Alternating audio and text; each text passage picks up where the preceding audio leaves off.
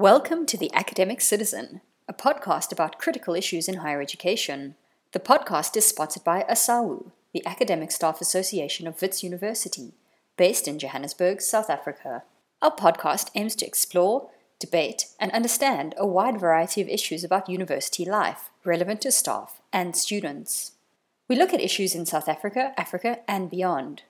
In each episode, we speak to a guest who has special insight or expertise in a particular subject, and we also bring in student voices linked to that theme.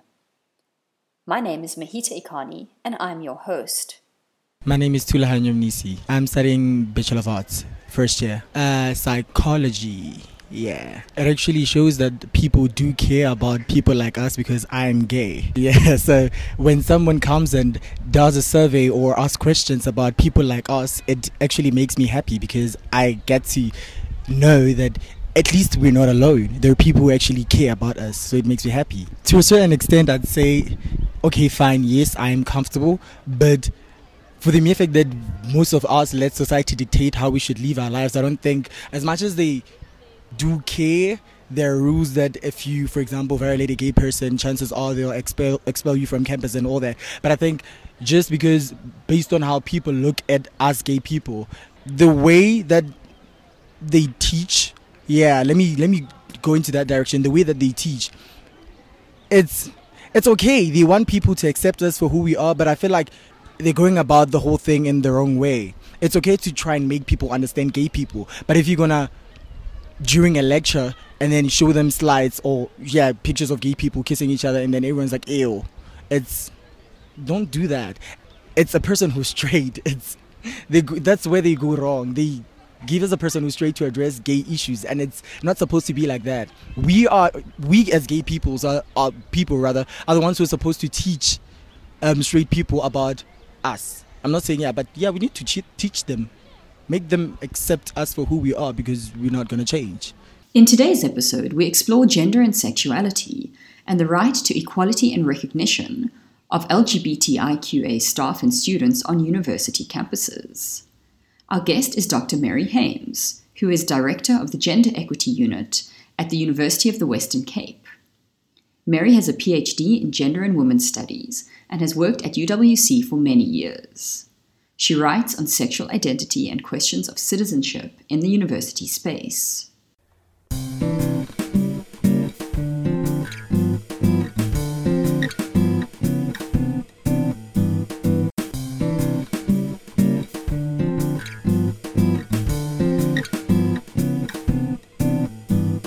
A very warm welcome to Dr. Mary Hames, who is our guest today to discuss questions of gender and sexuality and LGBTQIA rights on university campuses.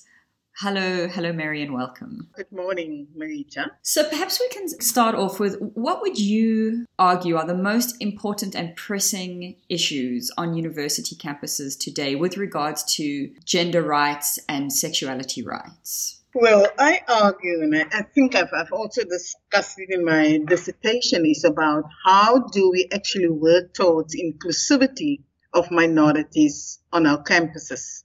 Because I believe that our universities are still very hostile towards minority rights. But it's not only about the rights discourse. It is how do we change the climate? How do we change our own living and teaching practices to make it more inclusive, to make people more comfortable, because I think most of these universities are actually advertising themselves as a home away from home. So there's a paradox in that statement. As a feminist, I know that many homes are very dysfunctional. So do you exchange actually one dysfunctional home for another? Or if the home is really welcoming and inclusive, how would we actually make our universities, our classrooms, our living spaces, our working spaces so conducive that people feel that they belong? So it's about the sense of home, a sense of belonging, a sense of wanting to be there. So what would you say are some of the challenges that are experienced by students in particular who arguably are more vulnerable than staff members in terms of gender and sexuality that makes her not feel at home, that makes her not feel safe in university spaces and university campuses? I think both staff members and students are part of the minorities are actually not feeling safe, because how safe is it, for instance, a lecturer or administrator to say, I'm lesbian, I am comfortable with who I am, when the whole structure in your university is actually, like I said, and I refer back to that kind of hostility, because we work in a patriarchal, heteronormative environment. So many of our staff don't feel free to come out. So how do you become an example for a student for a kind of sexual or gender freedom? So students, of course, has even got less power. But I think for a LGBTQ staff member, there's also a great risk to be long. So there's additional pressure you feel from the university for staff members as well as students to stay closeted, to hide their sexualities, and to not be able to come out and feel comfortable and safe within that environment. Yeah, that is exactly what it is. I think we are very much under a false impression that we think that staff have more privileges as an LGBTQ person than a student. I see when I have conversations with people, when I interview students, when I work with students at our university, for instance, I have more students who feel comfortable with who they are than staff members coming out and say who they are. So in your experiences in working in the gender equity unit at UWC, what are some of the kinds of problems and challenges that you've seen students and staff come to you with? Over the years, we're actually celebrating the 10th anniversary of our LGBTQ program this year. I think in May it was our 10th anniversary. So 10 years ago, because I've had various complaints from staff who didn't feel that they belong, from students who would come to the unit and say, we don't belong, we feel threatened, because as you know, universities are just microcosms of broader society. So there was also that kind of fear that is what is happening outside is happening on our campuses. So students feel threatened, staff felt silenced. And I decided then with a couple of my colleagues to have a week-long awareness raising week where we marched on campus, where during lunchtimes we had interfaith services. So we had various people that we've invited from outside and inside the university to have seminars and talks on campus. And it actually was a week-long activity. Because I didn't know who really was lesbian, gay, bisexual, transgendered, or queer. And it was very, very well attended. I was so surprised when I stood in one of the biggest lecture halls at the first day of the awareness raising week. And I looked up and I saw literally hundreds of students and staff sitting. So a couple of days after the awareness event, 2 students came to me and said, can they not help me start a program? Because that is the kind of challenge that I put to them. And we then started, and they named the program Loud Enough. And every year, students would join voluntarily the Loud Enough program. And since a couple of years ago, we now have 2 week-long awareness raising weeks, one in September and one in May. But I also found that there are very few staff members that's actually been joining the program over the last few years, because I don't know whether they're too concentrating on their careers, whether they feel that because of the class situation, that they can live their lives comfortably outside the university. Where students are really, really still struggling inside the university, finding themselves, wanting to know who they are, exploring, and things like that. So there's been a huge amount of work that your unit and students and colleagues have done together to raise awareness about, quite simply, the presence of LGBTQI individuals on campus. Yeah. And why Why do you believe that visibility is so important? Like I say, because structurally, our universities are still heteronormative, and the patriarchal or the patriarchs, they still have the say in making the rules, in actually prescribing whether it is policy-wise or by their attitudes, how people should live, behave, and what they think is normal. And I mean, we get it from when students come and complain and say, oh, we have not been treated well at the health services for students. But the amazing thing, or I should not, it's not amazing, it's because they become so conscious of their rights that they would come and tell us, but then we say, go and challenge that department. Go and challenge that staff member on that kind of behavior. And then they would go back and they would do that. And slowly, we have started to change the climate at the university. It's not yet 100%. So there's a lot of work to that. And as you see, students are transient. Staff are more permanent fixtures of the institution. But every year we get students, and for them to come to the city, to know that there's churches, there's bars, there's clubs, there's places they could go, there's organizations dealing particularly, and they come from small towns or even big towns where there's not this kind of facilities. So for them it is actually to introduce them to all of this and say a different life is possible. A life in which you're fully accepted for who you are, and it doesn't matter who you love or how you identify in terms of your gender, your sexuality, or the kinds of people that you want to date. Yeah. Mary, you've used the words heteronormative and patriarchy a couple of times, and some of our listeners might find these terms a little confusing or perhaps new. I wonder if you wouldn't mind just kind of spelling out a little bit what you mean by those terms. So those who are not yet fully au fait with the kind of the lingo, that they can kind of get on board and understand what we're talking about when we say things like that. Yeah. That heteronormative is that heterosexuality is normal. That kind of binaries that we look at. So, for instance, for many people, it is the only relationship that can exist is between a man and a woman.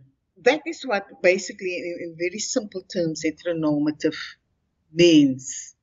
So everything, our whole universities, our sports codes, the way our ablution facilities, etc., it's very strictly according those gender lines. This is for men, rugby is for men, soccer is for men. They will get the most money, they will get the most publicity. So if women play these sports, and they do, and we also have these sports codes for women, there's always an imbalance. But there is not even on our campus. Can you see there's for men, there's for women, but there is not for those people who say, I'm neither this nor that. I am fluid. So our struggle is to say that homosexuality is normal, not only heterosexuality. That all sexualities should be normal because we don't come in particular packages. Exactly. Or boxes. Now, patriarchy is that system that's actually governing everything. My question has been, and that is what my research is, what is making us university citizens? How do we get to know that I am a citizen of this university? And the patriarchy is usually a masculine system. That's it, because if we look at how citizenship, for instance, has been constructed over decades, over centuries, it was men that were able-bodied, that were in charge, that they were regarded. They made the laws of the country. They made the decisions. So women, on the other hand, and I'm taking that other binary, struggled for centuries to become citizens. They usually take, for instance, the Greek system as the system of democracy and citizens. But slaves and women and children could never become citizens. So even with our democracy in South Africa, one of the first things that the LGBT community did was actually ask the different political parties, how do my rights as an LGBT person become recognized? Why is it that certain people automatically have the right to full citizenship? The laws have been designed for them particularly, etc.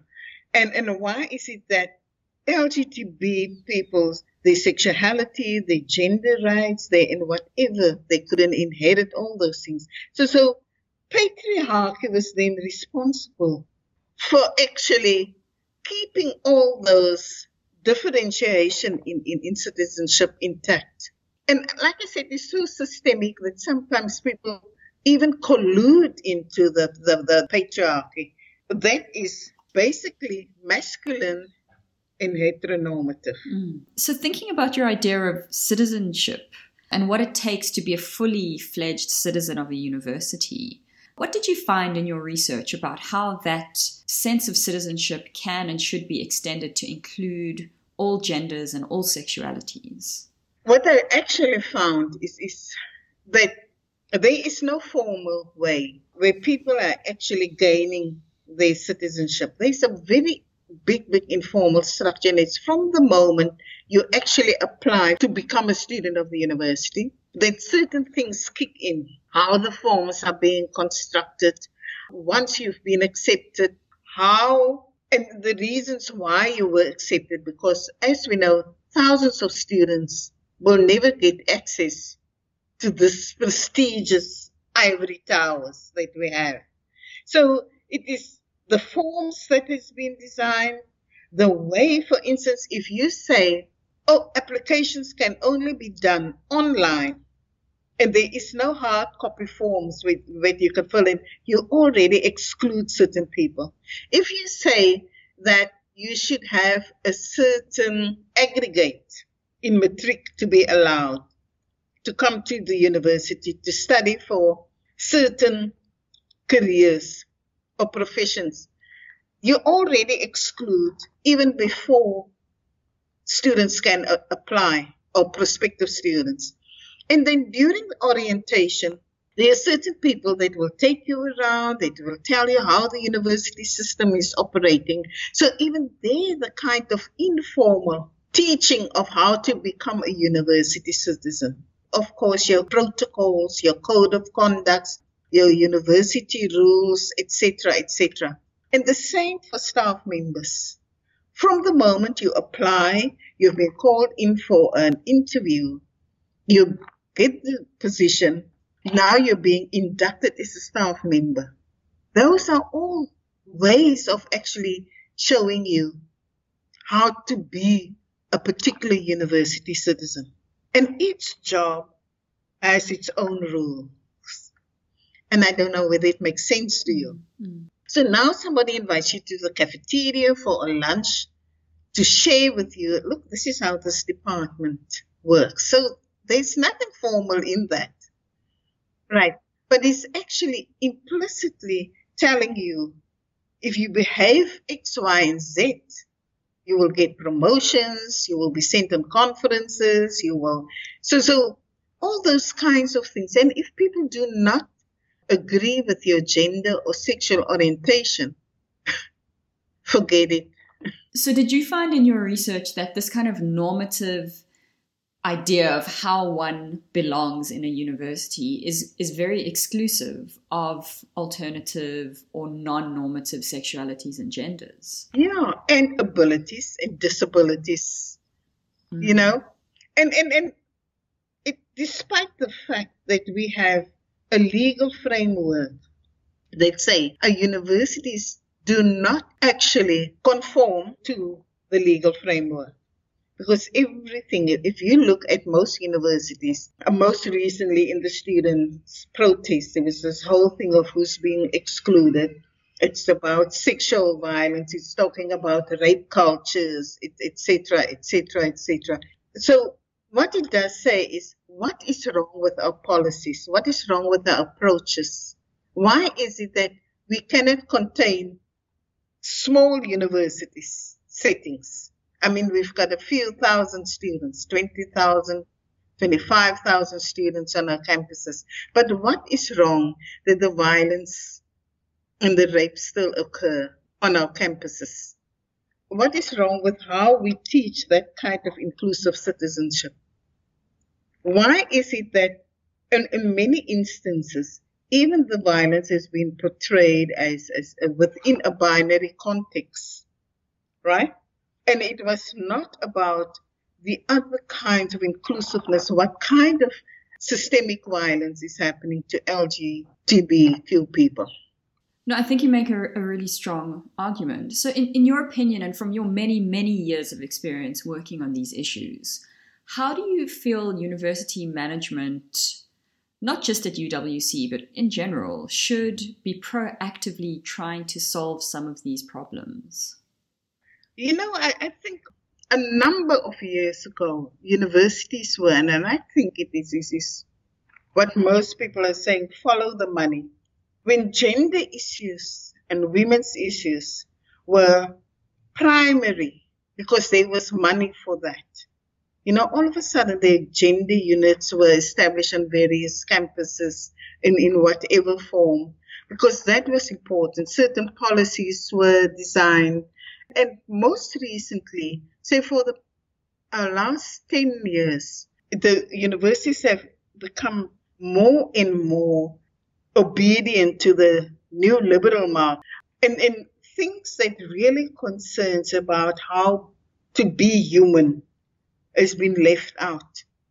Money is for buildings, money is for laboratories, but money is not actually looking at what I would call soft human things, about relationships, about sexualities, about gender issues.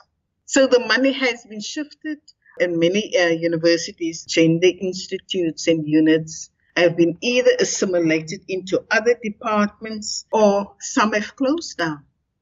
Because it's all of a sudden gender is over, sexuality is over. What are you talking about? There are laws governing these things. But even though we have this constitutional right to equality, we see every day the inequalities being played out. So it's clearly a problem that the resources are no longer available for this kind of work. Yeah, and that's the big problem. So it is now, how do we get it back? And I think the students' protests, there was a lot of things in that. It was not only about no fees. I think they've started to make us, or make the university authorities, rethink what its role is in society. And maybe they still don't get it. That's what I feel. And I use the words, we have to be ever vigilant so that things do not slip through the cracks. And I think for as long as I've been at this as a gender equity unit, I have been, you know, every year it's a struggle to say, but this is important work that we do. You can teach in official programs where students get diplomas or degrees, certain things, but you cannot teach somebody how to be lesbian, gay, bisexual, transgender. It is how they feel, you know, who they are. You can't give somebody a degree because she's a lesbian. So we deal with people and we help them getting through their own journeys. So what would a transformed institution look like to you? In an ideal world, if we succeed in all of our struggles and our battles for equality and fairness, what would a fully gender and sexuality inclusive university look and feel like? Yeah. I think a transformed or a different university would have no harassment, have no violence, have no discrimination. It is just you. You are everything. You are enough for everybody. I think that is what I'm teaching. I'm saying to the students and stuff, I am enough. You know, don't try and change me and conform me to something. And it is not asking for acceptance. It's that every one of us is an important human being and should be seen like that. I think you've expressed that so beautifully, that each person has the right to just be accepted for precisely who they are without any expectations placed upon them to conform in any way to some kind of predetermined idea about what a man or a woman is, or what it matters who you love and what kind of relationship you want to have. From your perspective at UWC, what is the current climate amongst the student population about the many issues and protests that have been happening over the past year, including many of them linked to questions of gender, sexuality, and rights to equality? What's your reading of the environment at the moment? What's going on, and how students are feeling and what they may be taking up next? I'm not in the heads to know what they would take up next. But what I can say is that each university, where they are located geographically and otherwise, and metaphorically, has different issues. There's the broader issues, but there's also the different issues. And I think at UWC, its geographical location is on the periphery of this urban. It is in the middle of two historically white universities. One is historically Afrikaans and the other historically English. And the focus have been so much on the other two universities. The issues of UWC, as like the LGBTQ issues, also been marginalized exactly because of its geographical position. And I also think it is to do with class and perceptions. The media then focused on the two historically white universities. And because of the isolation geographically of UWC.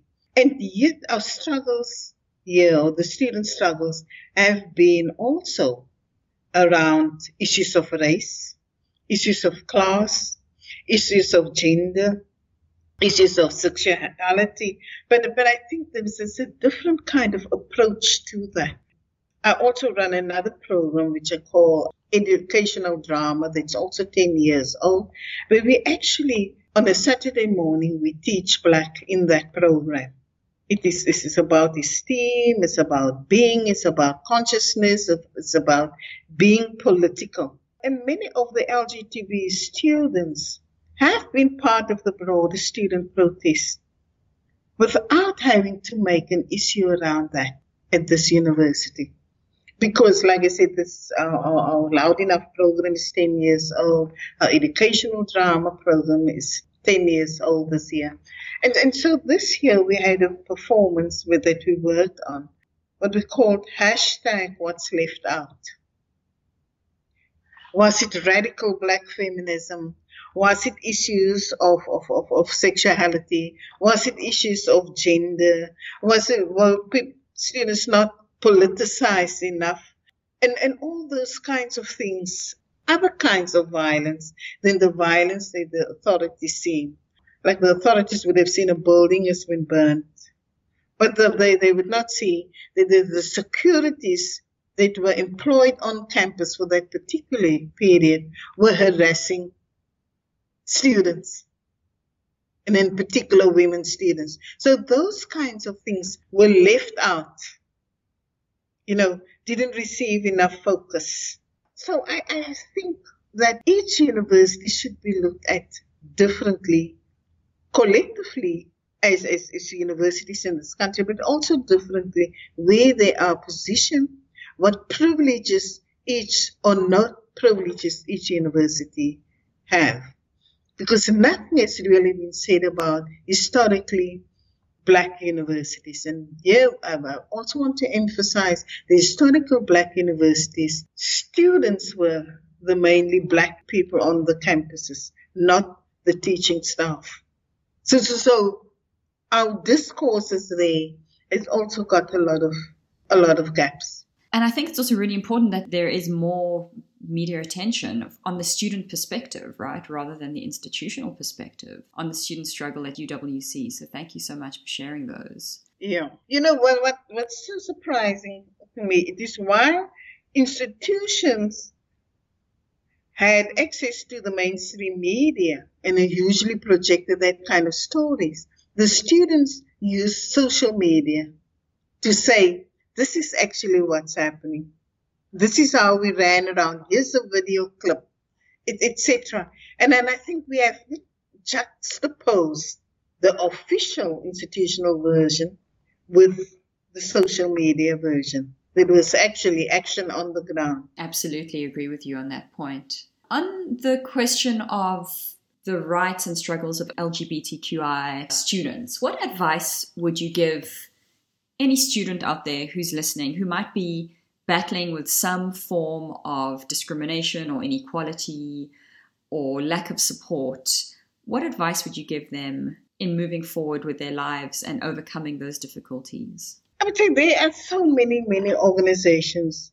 I mean, and on our campus, we have the Gender Equity Unit, we've got the Loud Enough program. But we also found that every year, students say we didn't know. And yet we do a lot of awareness raising. Because I also think that people are so used to not to be recognized, or they so much want to assimilate. They don't want to stand out or stand up. So they would rather have a very low profile. So ever so often through the years, we have done surveys where we actually would go out and send the student peers and say, you know where people gather, and talk with them, invite them over, have socials. So for me, it is for students to look out, to ask questions. And if you feel you do not fit in, do not try to assimilate. Because I think many students come to university and say, we just want to have our degree and get out of here so that we can live. So that 3-4 years while they are here, they don't want to join anything. But they don't know that if you haven't learned how to stand up for yourself and to become visible, that in the place of work you can also become very miserable because you have to hide all the time who you really are. I love that message. Don't assimilate, stand up and be visible. I think that's a very empowering message. And what advice would you give to straight people out there who don't experience the same kinds of challenges, but who want to support and help the cause in some way and be allies? How would you advise them to provide the necessary support? I can only say what we do at this unit.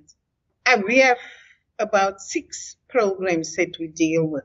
And although we say that each of these programs has some kind of separateness in the particular needs that they address, when we say that we all work together. So your support of straight could be seen at the LGTB event or help planning and actually get straight students in to say we are supportive, because I don't think anybody wants to live around being hateful or disrespectful or discriminatory towards another person.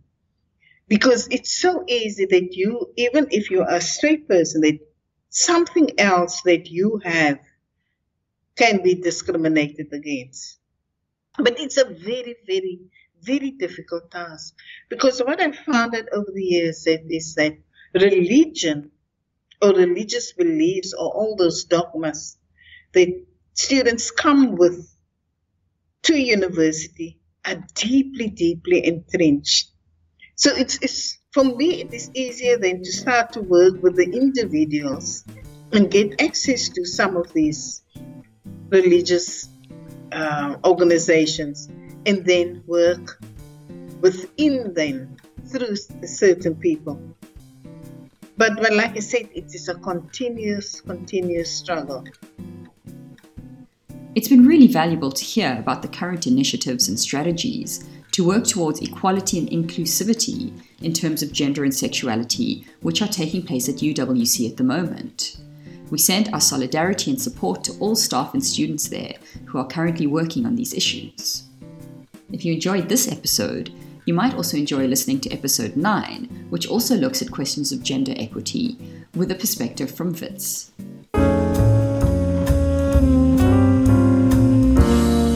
My name is Liren and I'm studying arts and education. I think that the topic is not brought up very often in the kind of community that a university is. So that makes it comfortable to be not seen. But to change how that's seen, you have to talk about it. So for me, as a lesbian, it is very comfortable to just walk by without anyone knowing what I am or but at the same time to get new possibilities or to have the same possibilities as everyone else, it needs to be talked about. I just decided to come here because Johannesburg has a very special history and the arts and culture, and it's a very interesting place. It's very different from where I come from, and you can find many different cultures and memories in one place. Just walking out, just right out of here, I can see so many memories from so many times and so many people. I'm from an accepting country, but in a place that is everything is kind of hidden, so you don't really mention things. It's a very low roof, if you can say like that. There's many things that's not accepted to talk about, but it's seen as an accepting country. So that's complicated. Talk about it, but don't talk about it as it's as a thing outside of the ordinary. Just don't exclude the possibility that people have different sexualities, or they feel like, as long as you don't exclude the possibility, it gets more accepting. The Academic Citizen is a podcast sponsored by ASAWU, the Academic Staff Association of Wits University. ASAWU is the union representing the interests of academic staff at Wits. For more information, visit www.asawu.org.za. The Academic Citizen aims to be a platform for a diversity of views and opinions. We welcome your feedback, comments, and suggestions for future guests and shows. Email us at theacademiccitizen@gmail.com or leave a comment at www.theacademiccitizen.org. Today's show was presented by Mehita Ikani. Research, scheduling, editing, and production was done by Balungile Mbenyane. Thanks to Mary Hames, Tulahanyo, and Liren for their time. Jürgen Mikkel created our jingles.